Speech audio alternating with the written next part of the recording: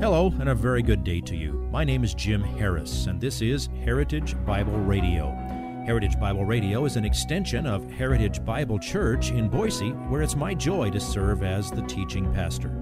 Every day, we devote our radio time to studying a portion of the Word of God so you can know Him better through Jesus Christ and serve Him better through your local church.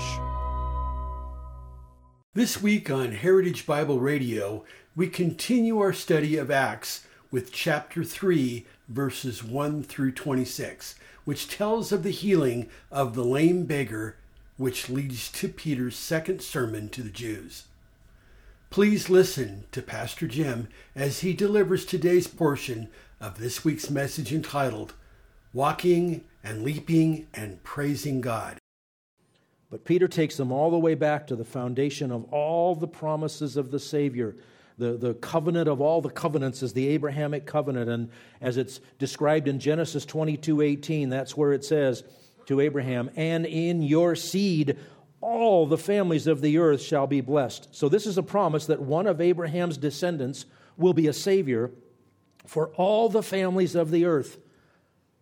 But it started with the people that Jesus came to. He rightly says to the Jews to whom he preached, "This is for you first." The gospel is for the Jew first, but also to all the families of the earth.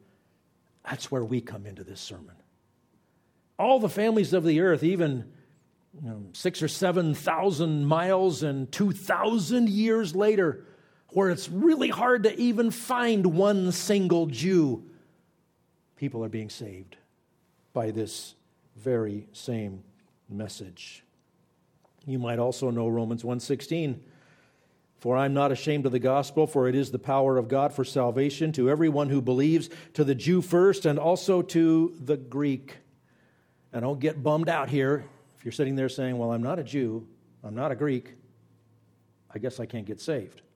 No. Greek means not Jew. It's a synonym for Gentile in that context. All this is fulfilled in Christ, starting with that promise to Abraham. Now, I know we've powered through an entire chapter, but I think in this case it's helpful to consume it in one gulp. The message is the same that it was in chapter 2. But I want to urge us to think about how to apply it in our setting. We're not in Jerusalem. We're not in the temple. Our audience is not Jews. We cannot take the people we're talking to on a little 10-minute walk to show them the empty tomb of Jesus. But it's the same message. So, what can we extract by way of principle from Acts chapter 3 that we can use when we talk to someone about Christ? Let me make a couple of suggestions to you. Number one, any gospel presentation has to be theocentric, not anthropocentric. And I decided to use a couple of 25-cent words in case you were dozing off. Maybe you'll remember it. A gospel presentation is God-centered, not man-centered. I had a friend when I was in seminary. He actually wrote a gospel tract. He wanted to deal with what he called the peanuts popcorn presentation of the gospel. You could go to the baseball game, and there'd be a guy walking through. He got all kinds of stuff, hanging from his body and strapped to him. And well, what do you want? Peanuts, popcorn, soda, souvenirs. What would you like? And he said, we present the gospel the same way. What do you want? Peace, happiness, affluence, comfort. No. My friend, God created you in His image. And through your sin, you're alienated from Him.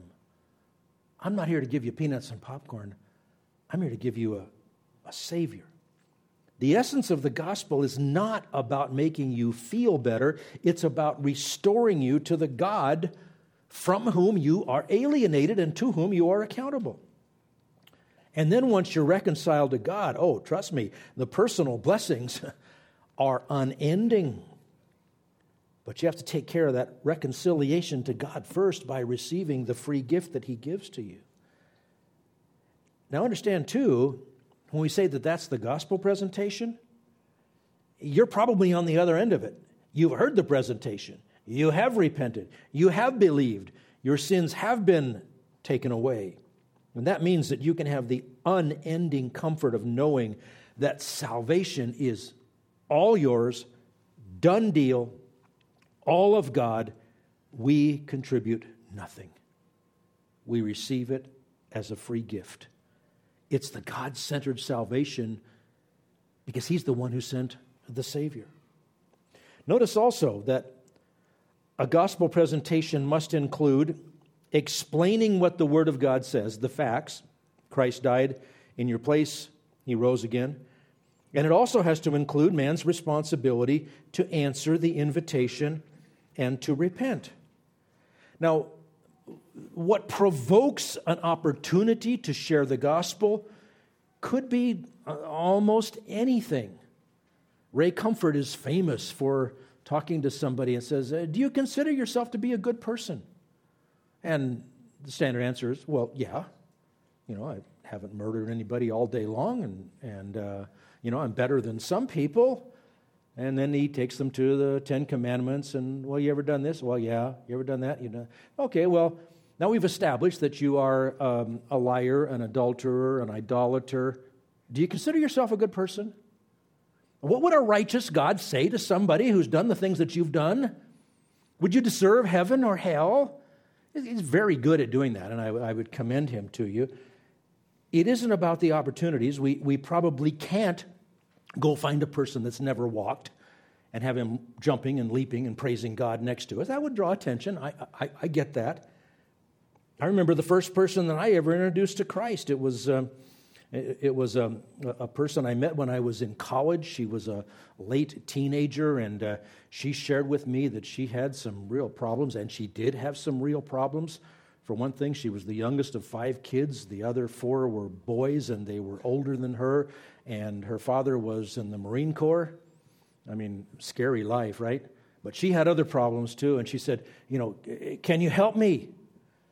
And I said, no. I didn't have any answers to any of those things. I'd only been a Christian a few months, but I said, but I think I know somebody that can, and I told her the gospel. And I said, are you willing to repent and give your life to Christ? And she said, yes. Wow. God used me. I knew barely anything. Well, the point is, the circumstances might expose the need that creates the opportunity that you explain who the Savior is. You saw the passion that Peter demonstrated for his countrymen there. Ask God to give you a similar heart of compassion for people who need the Lord. And direct the attention to God and away from yourself. If you're willing to focus the attention on God, not yourself, you can be used mightily to guide people to call upon Him in repentance and in faith. And you know what?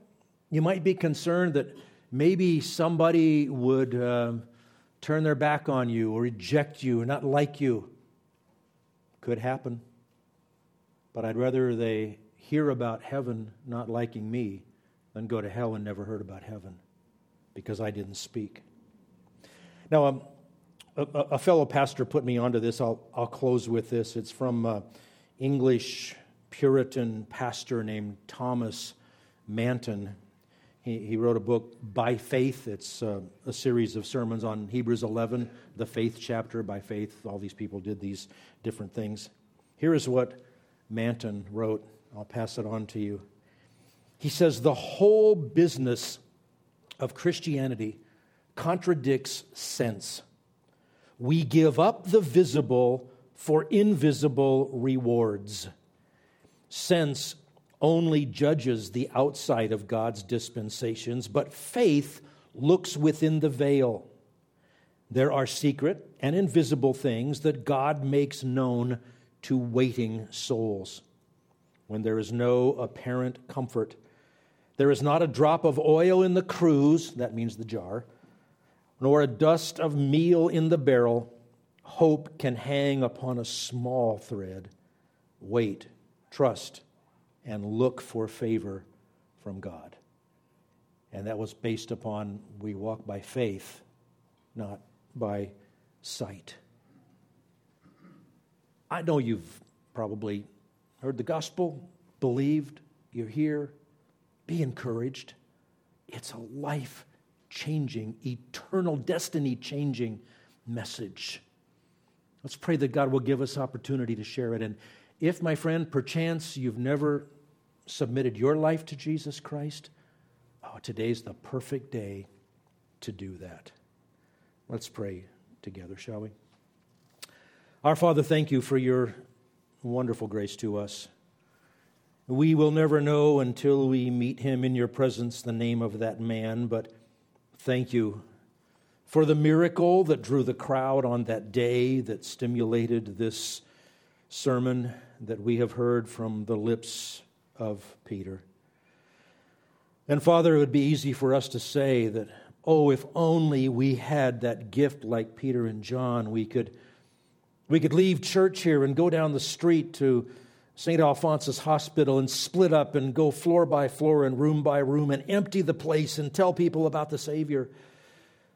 I admit, Father, that would be wonderful, but we don't need to do that because you have given us the gospel of your grace. You've given us your Spirit, the one who convicts the world of sin and righteousness and judgment. So send us from where we are now to where we will go in this week, and open hearts to people around us, open our mouths to speak truth in love, and draw souls to yourself, we pray. In Jesus' name, amen.